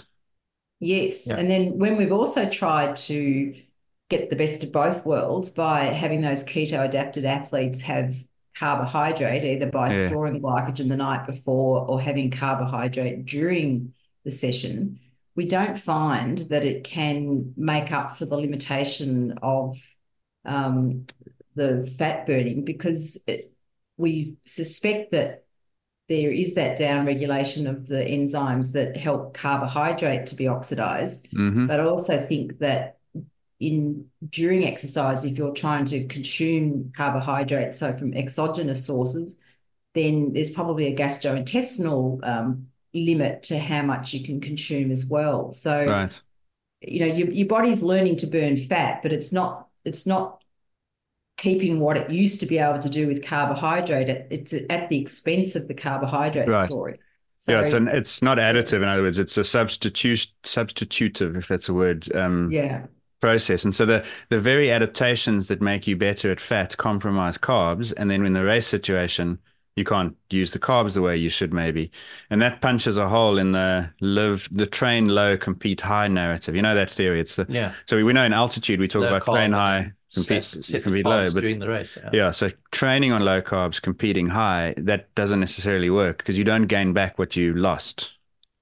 So you may gain a little though, because there's a really interesting case study in the literature that comes from Tim Noakes' group, and there's an ultra endurance triathlete who had read some of perhaps our studies and read that he may be compromising that high end with being a keto adapted athlete, and so he experimented with taking in some carbohydrate during high quality training sessions, and then after a couple of weeks trial that in different performance rides, and he found exactly what we predict, that in the performance bands where he was sort of doing work from sort of 4 minutes up to 80 minutes perhaps, then taking in some carbohydrate during that event improved his performance over what he was doing with just the straight keto diet.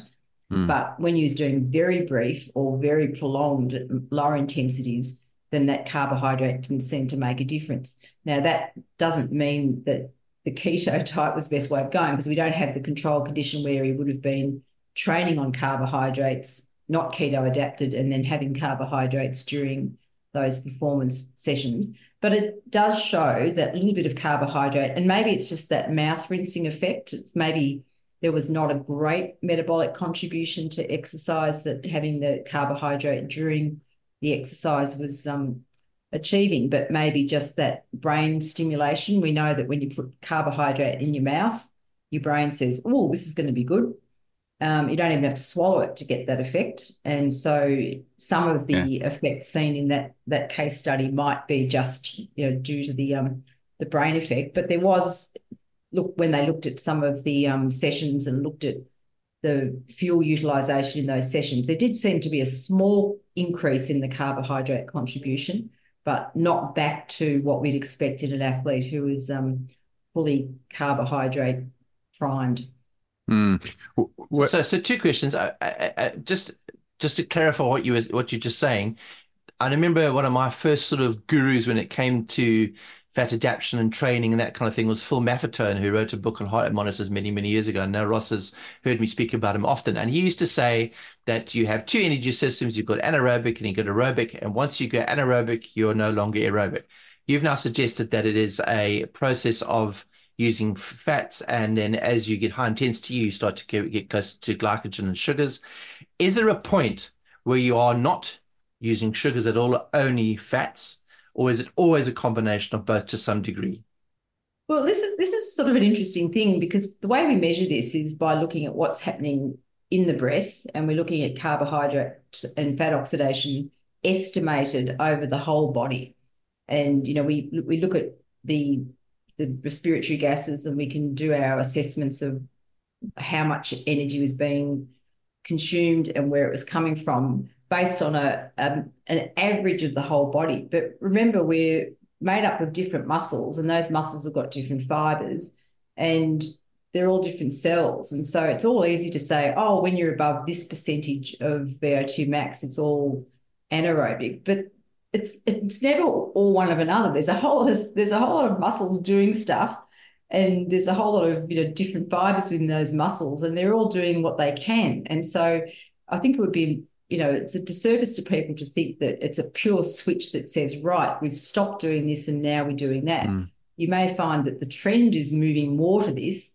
And, even within the muscle cell, there's all these different mitochondria doing different things. So it's far more complex than we think. But, generally, as we get into these much higher exercise intensities, then the degree to which energy is being produced anaerobically, becomes more important than it was before. Yeah. And can it change in one exercise session? For instance, if we go out, I know a couple of people I've trained with where they say, right, your ride today, the coach says, is a zone 2. So they go and they look at their average heart rate at the end of that training session. They go, oh, I was in zone 2. But actually what they've forgotten is halfway through, they've done a couple of accelerations where they've gone into zone 4 and 5. Does the body come down into a lower zone of that carbohydrate and fat percentage, or does it kind of stay up in that high percentage once you go into that zone? What do we know about? It's going to change all the time, but even at the same zone, different parts of your body are going to be doing different things. We're sort of an orchestra made up of a whole lot of different instruments, and you're hearing the noise that comes out at the end, but every instrument's doing a bit differently. And even as the duration of the session goes, there's going to be changes, because as you start depleting some of the fuels in some of the muscle fibers, then they're going to then have to move to a different fuel set, or they're going to recruit other muscle fibers that haven't had depletion yet. So, we're made up of a whole army of little things going on inside us, and it's a very well orchestrated army. It's just when you get down to the weeds, isn't it amazing, Ross? Like, the more you know, the more fascinating it really is about just how amazing we are as human beings to be able to exercise and have performance at all. And then you have to put the brain into it. The whole thing is just fascinating. And that's why I've learned to have a deep mistrust of anyone in physiology who says it's simple. We know that, because I've learned, and in fact, it's become like my litmus test for people in social media as to whether I trust them or call them out as a bullshitter, is if they're confident in what they know, then I'm pretty confident I know they don't know. If that makes sense. I may have lost people there. But just coming back to this, one thing to clarify, Mike, is that anaerobic, aerobic, for all the faults with that binary thinking, are not necessarily synonymous with carbs and fat. Like carbs can be aerobic too. I thought that was in the... No, it's not. They're not synonyms for one another. So when we exercise, let's call it oxygen dependent aerobic, we are still able to burn carbohydrates at quite a high rate. And so That's a great point, Ross. And that's probably where we're saying the big difference is. It's when carbohydrates are burnt aerobically, that's where you get the most ATP. If you're a smart person, you don't want to be doing too much anaerobically, because once you're doing that, you're producing byproducts that have limitations on metabolism. But also the amount of ATP you get from carbohydrate when you're using it anaerobically without oxygen, you get a much lower yield. The big ticket item, the best way to burn carbohydrate is aerobically at the highest intensity you can. Yeah, so let's say we watch the Tour de France and we're watching Vingegaard, Roglic, Evenepoel and Pogačar going up a climb that's 45 minutes long. For most of that climb, aside from the moments that they attack one another, they are still below that so-called anaerobic oxygen-independent threshold. But their carb oxidation rates are enormous. Like, we're talking 20 calories a minute, and easily 50, 60, 70% of that will come from carbs. And so that's, and please give me the correct values so I don't make a fool of myself, but you're looking at four grams a minute of carbohydrates, and you're still aerobic.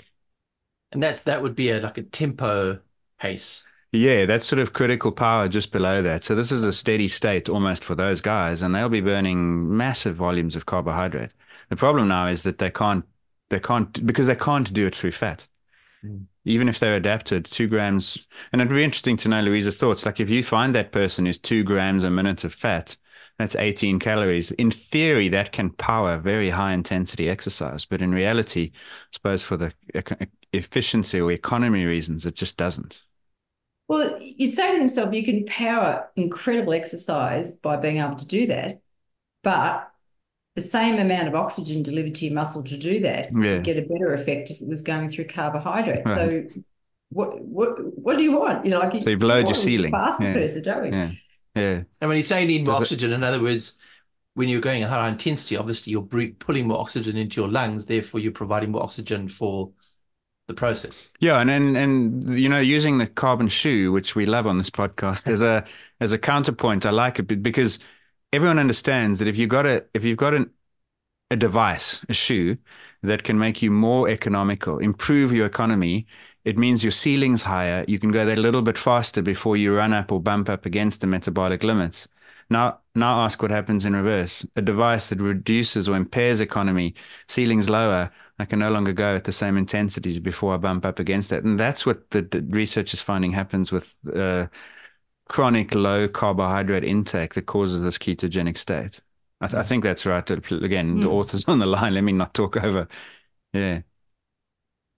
Louise, what? Sorry, go on. I was just going to say, isn't it lovely that we've got this analogy with carbon shoes at the same time, so that we can try and explain it to people in a way that they are happy to comprehend. And as I said, you can say to myself, oh, that can't make that much difference. But I'm saying black and white, you look at what happens with world records. There's not one that's, still there from pre-carbon shoes. Yeah. Louise, when you did those studies in the walkers and I guess other studies also, not just those from your group, how long was the period of keto adaptation or low carb adaptation? And what do you say in response to the inevitable accusation or claim that you just didn't give the athlete long enough to adapt? Had you given them twice as long, 3 times as long, you'd see something quite different. Look, we went with 3 weeks for the first time because we were working from the Finney Bible, the book that said that in 2 to 3 weeks, you will maximally adapt and improve your performance. So we went for 3 weeks because we were trying to find something that worked.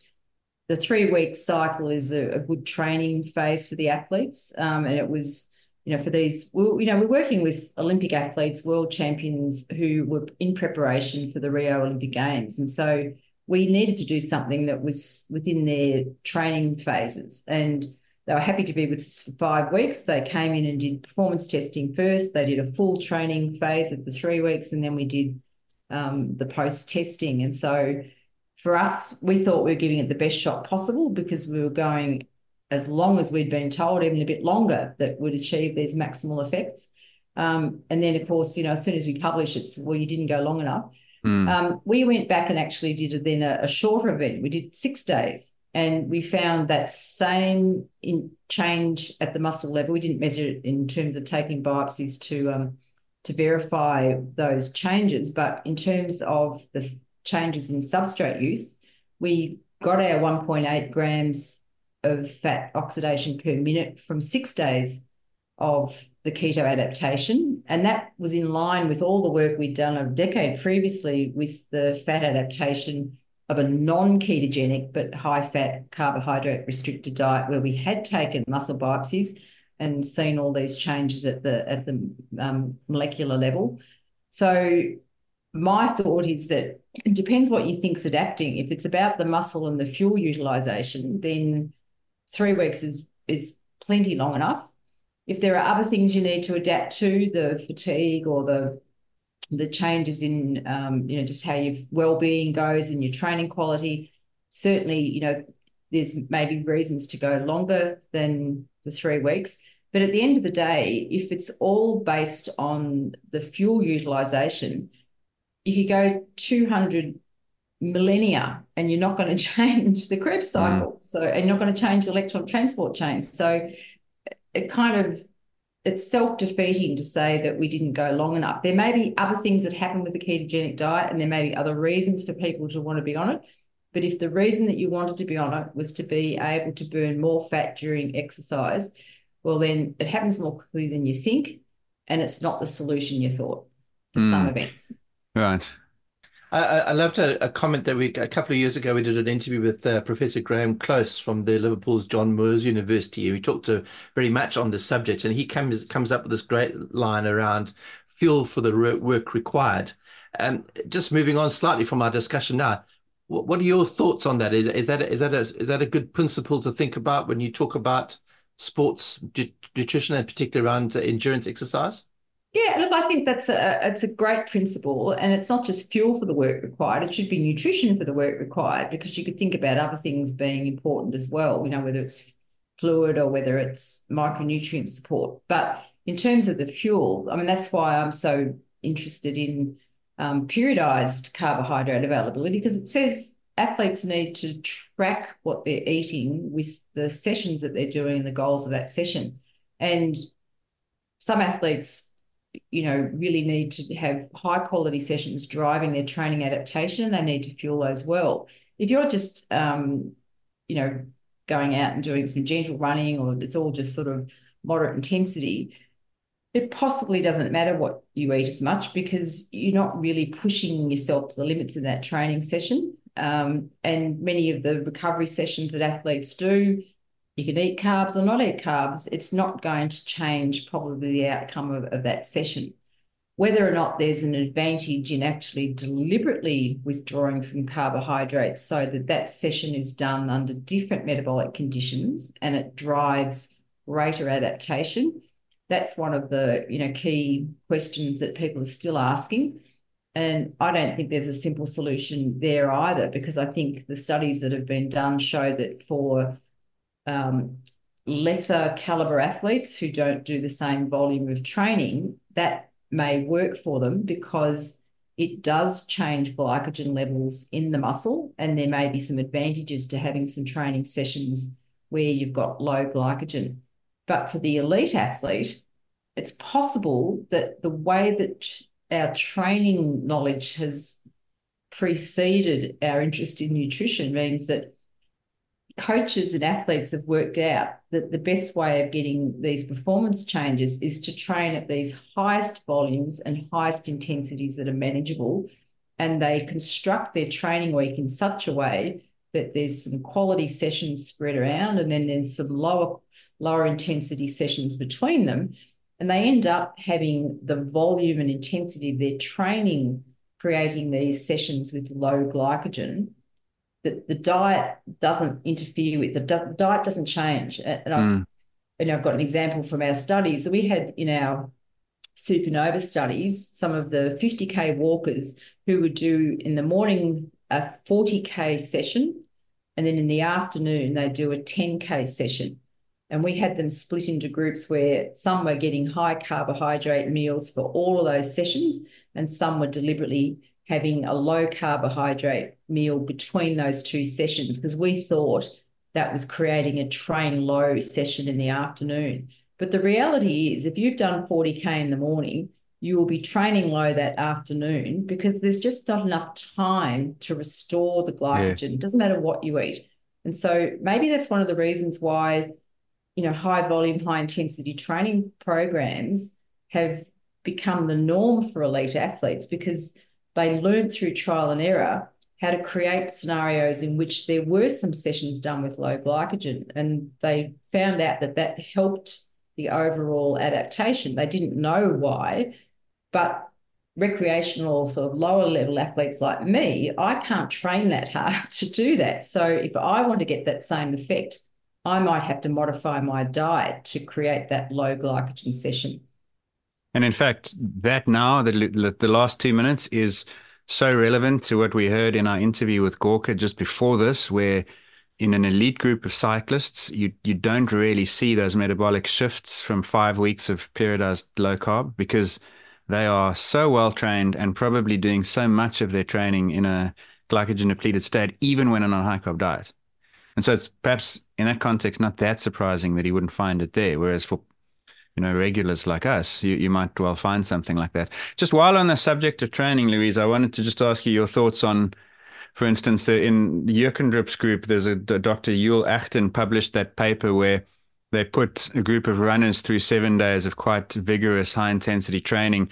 Some of them got low carbohydrate, or normal rather, like 5.4, I think it was, grams per kilogram per day, and others had high. And even within the course of 2 weeks, they find mood state disturbances are greater when you have lower carb intake. They find indications of overtraining measured as performance declines are greater when you have normal carb, and therefore that high carb intake in training defends against mood disturbances, defends against overtraining.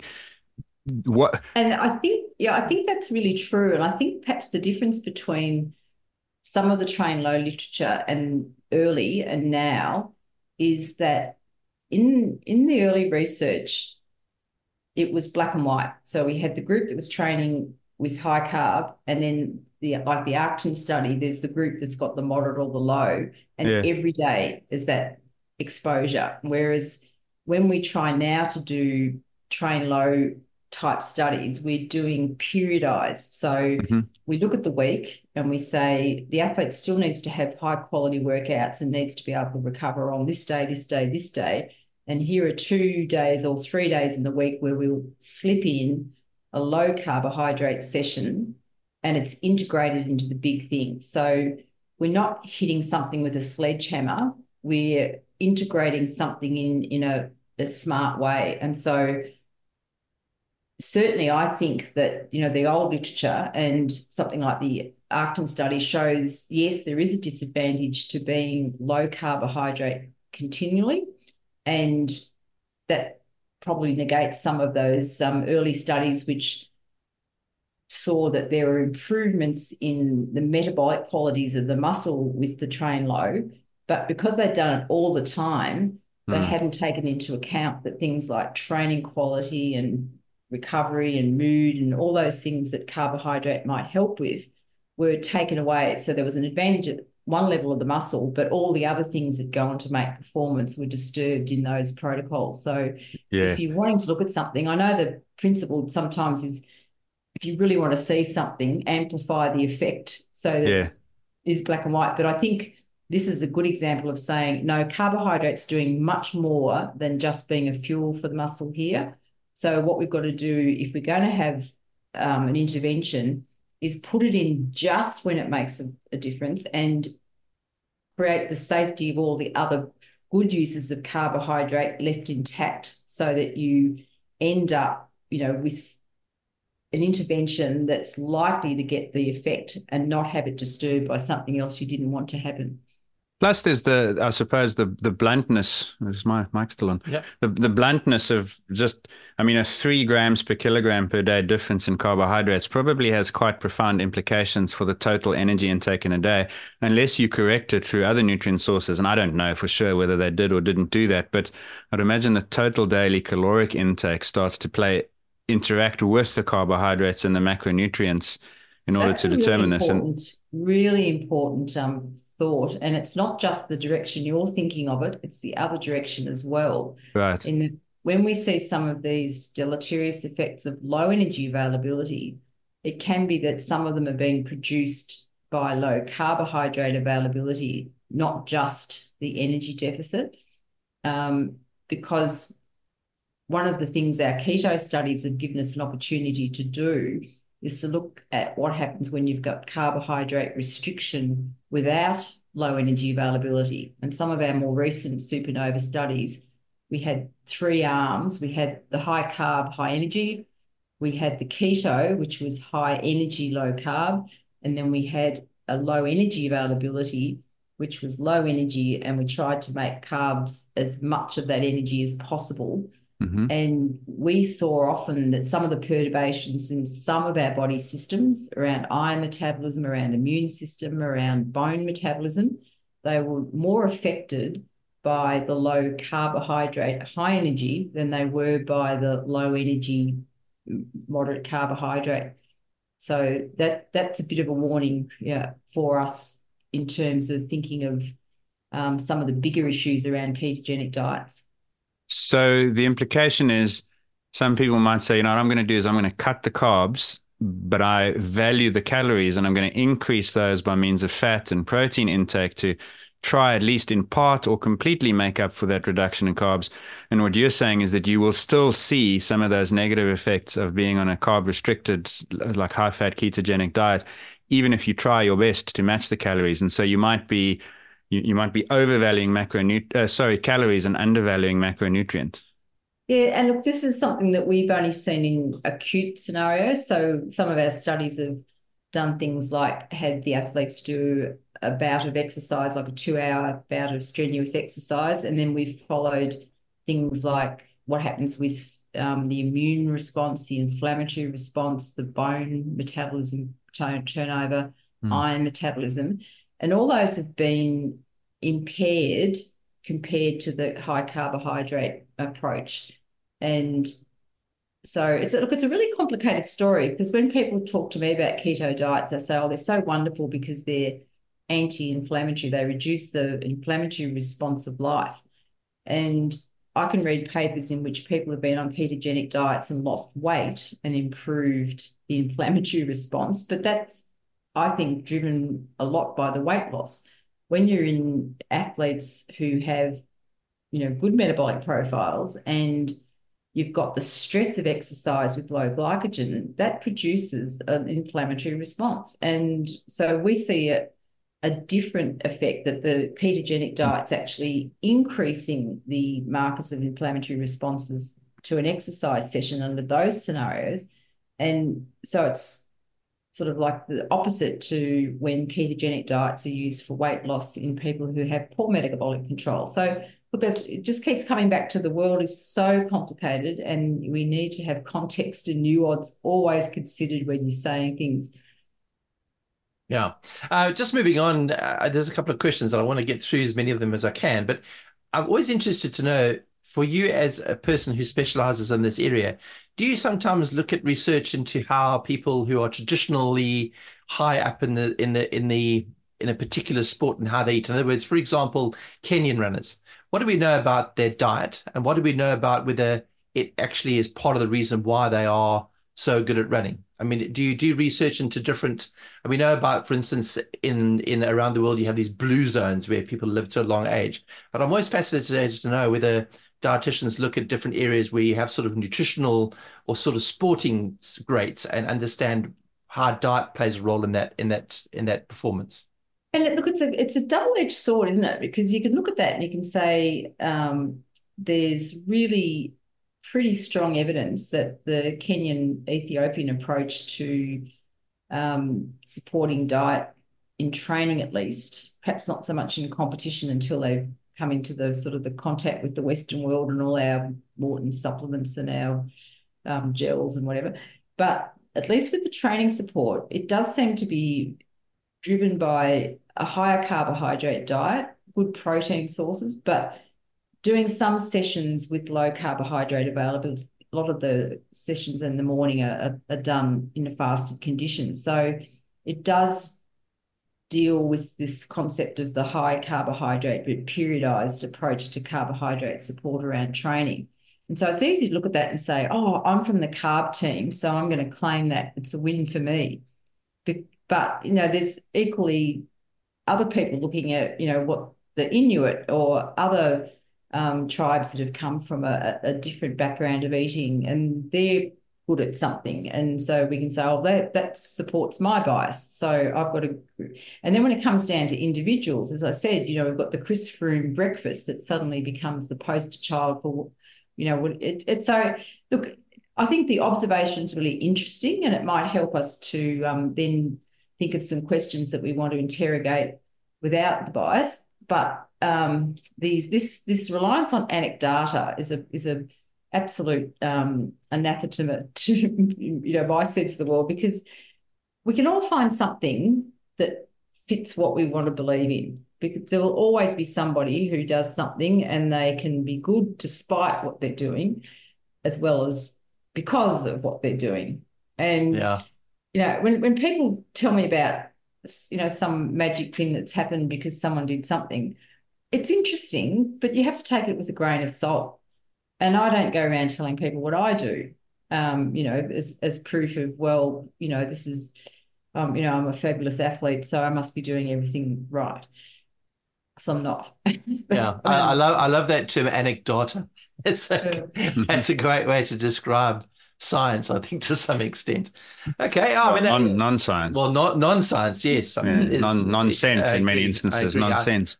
I often think, because we look at training, like for instance, if you look at Kenyans and you look at, you mentioned people like the Inuit. Obviously, you would think that they would have, for instance, a high fat diet because they live in, in different areas of the world, whereas Kenyans are carbohydrate focused purely because of where they live. But yeah, it's fascinating to understand that you can look at those things with an open mind, Yeah. Louise, what will your research direction be next? And for instance, continuous glucose monitors have enabled us to measure things maybe that 5-10 years ago wouldn't have been possible. Does stuff like that give you opportunities to research, or are you looking at taking your interest in this in a different direction? I'm certainly interested in that. I've got probably 4 main areas that there's always so much to do and not enough time. But I've had the most wonderful opportunity at Australian Catholic University, where I'm now, to have access to a metabolic chamber. So the university has invested in this wonderful toy for us. It's just been finished, and we're going through the process of getting ethics for our first study. So that's going to give us a huge tool to be able to increase the work we do. And it's been built, unlike other metabolic chambers, it's actually got a window that faces out and it looks really terrific, but we can do circadian and think of, the sleep aspects of performance as well, because, we've got natural light being able to be involved with the work we do. So that's a tool that we're going to have, and we're going to be using it for all sorts of different reasons, not just athlete work, but across the whole span of community health and functional longevity and whatever. I'm trying to make up for my past sins in doing so few of my studies in female athletes, because I realise that we have underrepresented an important part of our population in a lot of the work we've done, and it's a bit of an irony that I'm female and I've done that. So I need to make up for that, otherwise I'm not going to go to heaven. But a lot of this, we're going to look at the low energy availability issues, because that's a really interesting area of both health and sports performance. What happens when we're not consuming our calorie requirements, particularly when there's a mismatch between the exercise we're doing and the food we're eating. And not saying it's all bad. In fact, it's not, because, how many percent of the world needs to be in a bit of low energy availability to improve the obesity problems that we've got? But how can we do it in such a way that we maximise the body composition changes for people who've got health problems? But how can we do it in a safe way also for athletes who either need to intensify their training or to change body composition, so the effects of low energy availability that may be problematic can be reduced? So that's an area. And then, of course, I'm always interested in the supplement story. There's just fascinating little things out there that pop in as an idea. And as I said, I'm trying to use this new concept of AI and wisdom of crowd generated information to add to the body of knowledge to help get into the weeds with those. Yeah, I was just, one of my questions to you actually was around supplements. What are your thoughts on supplements I always talked about them as being the sprinkles on the icing on the cake. And it's stupid to be thinking that if you're not eating well and periodizing and supporting the training and the competition that you're doing well, that suddenly just buying a packet of sprinkles is going to be everything that you need. But if you do have the opportunity, and I have for many years of my life of working with athletes who have made their cake and iced it, and they're in the Olympic final, then that packet of sprinkles can just be that final thing that makes it all happen on the day. Yeah, very few of them have got a good evidence that they work. But even with the small number of ones that we know can be effective, all the permutations and combinations of how you use them and when you use them and how you might use them interactively. There's still so many questions there to answer that I don't care if we haven't got another 100 yet. The ones that we know about now have still got unanswered questions. So, final question for me, and maybe this kind of wraps up a little bit. What do you think are the biggest mistakes that sports people, I guess, I mean, I know your area's speciality is in the elites phase, but what do you think is the biggest mistake that people who are active make when it comes to diet and nutrition? Ooh. It's a broad question, I know. Yeah, I'm going to be facetious and I'm going to say they don't eat enough chocolate. And by that, I mean that they don't include that important aspect of food, the relationship, the way that it makes us feel happy, the way that it allows us to enjoy social occasions with other people, that they think that the way that they need to eat for health or performance is to be, to deny themselves other things. So it's well known that, my favourite food, and I would argue it should be one of the food groups, is chocolate. And I always try and find a way that I can incorporate it. That's why I run, because I need to be able to make room for a few more calories in my day. So that's the first thing. And I think perhaps the second thing is just oversimplifying. So it's not in any particular direction because it changes. As you said, the pendulum swings. So wherever the pendulum's swinging, people are oversimplifying things. And I know the big thing is about fats and carbohydrates at the moment, but I can think of almost every angle of sports nutrition. When we first could measure ferritin, then suddenly every athlete had iron deficiency and we were racing around doing all these things around iron. When we first could measure vitamin D in a more universal way, suddenly every athlete's got vitamin D deficiency and we're running around. So everything can be oversimplified to the point where the real benefit that it has is lost in just the oversimplification. And I think, trying to look for a more nuanced way and an integrated way of seeing everything put together is, and I know it's complex and I'm sorry that I'm having to ask people to, think deeply about stuff, but it'll pay off. I think I know from my experience with the dietitian we talked to about just a few moments ago, that is exactly what she was often saying, that relationship between food, whether it's at the top level of sport or whether it's people like you and I, it's such an important thing that people forget. It's not because we like to have our treats, we like to have our chocolates, and at the end of the day, there's a social element. I always feel sorry for the guys who stick to these fasting diets where they don't eat at night. I think, well, how do you go out and have a meal with your wife? You don't. You don't. You don't. You make a choice. and then you tell everyone about it because you become evangelical. I just related to that, it's one of the reasons, and I'm not a dietitian, I'm not involved in sports nutrition, so it doesn't affect me as directly as it does you. But I think it's one of the reasons why the advice you get from the extremists is actually so harmful. And they don't realize that because they don't have to deal with the consequences of their advice 6 months, 12 months, 18 months down the line, right? I can go on Twitter and tell people, look what worked for me and it works. And I'm the most quoted sports scientist in history. And that's why you should listen to me. But 12, 18 months down the line, you don't have to pick up the consequences of that. And the advice is not benign. That's why it's so harmful. And I hope that the listeners will take from this that they need to actually call it out because it's actually affecting people on quite a psychological level. And it's not just, you might just tinker for a few weeks here. And then if it doesn't work, you go back because it's worse than that. Yeah.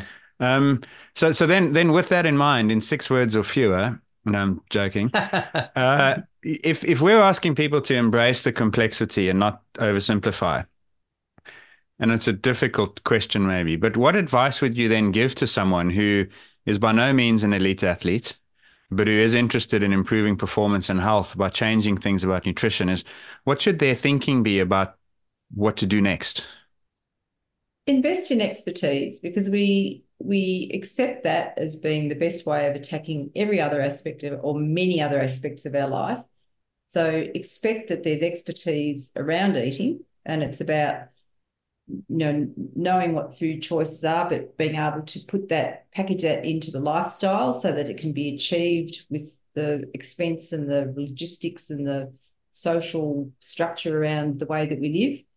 And there's an enjoyment factor as well. So, we've got principles that we turn into practice as well as the enjoyment and the culture.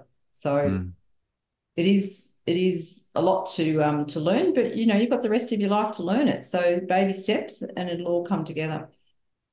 Perfect. Louise Burke, thank you very much for your time. It's been absolutely fascinating. Thanks, guys. I really enjoyed it. You have been listening to the Science of Sport podcast. Follow us on X, Facebook, Instagram, and join the conversation on our exclusive Science of Sport Patreon page.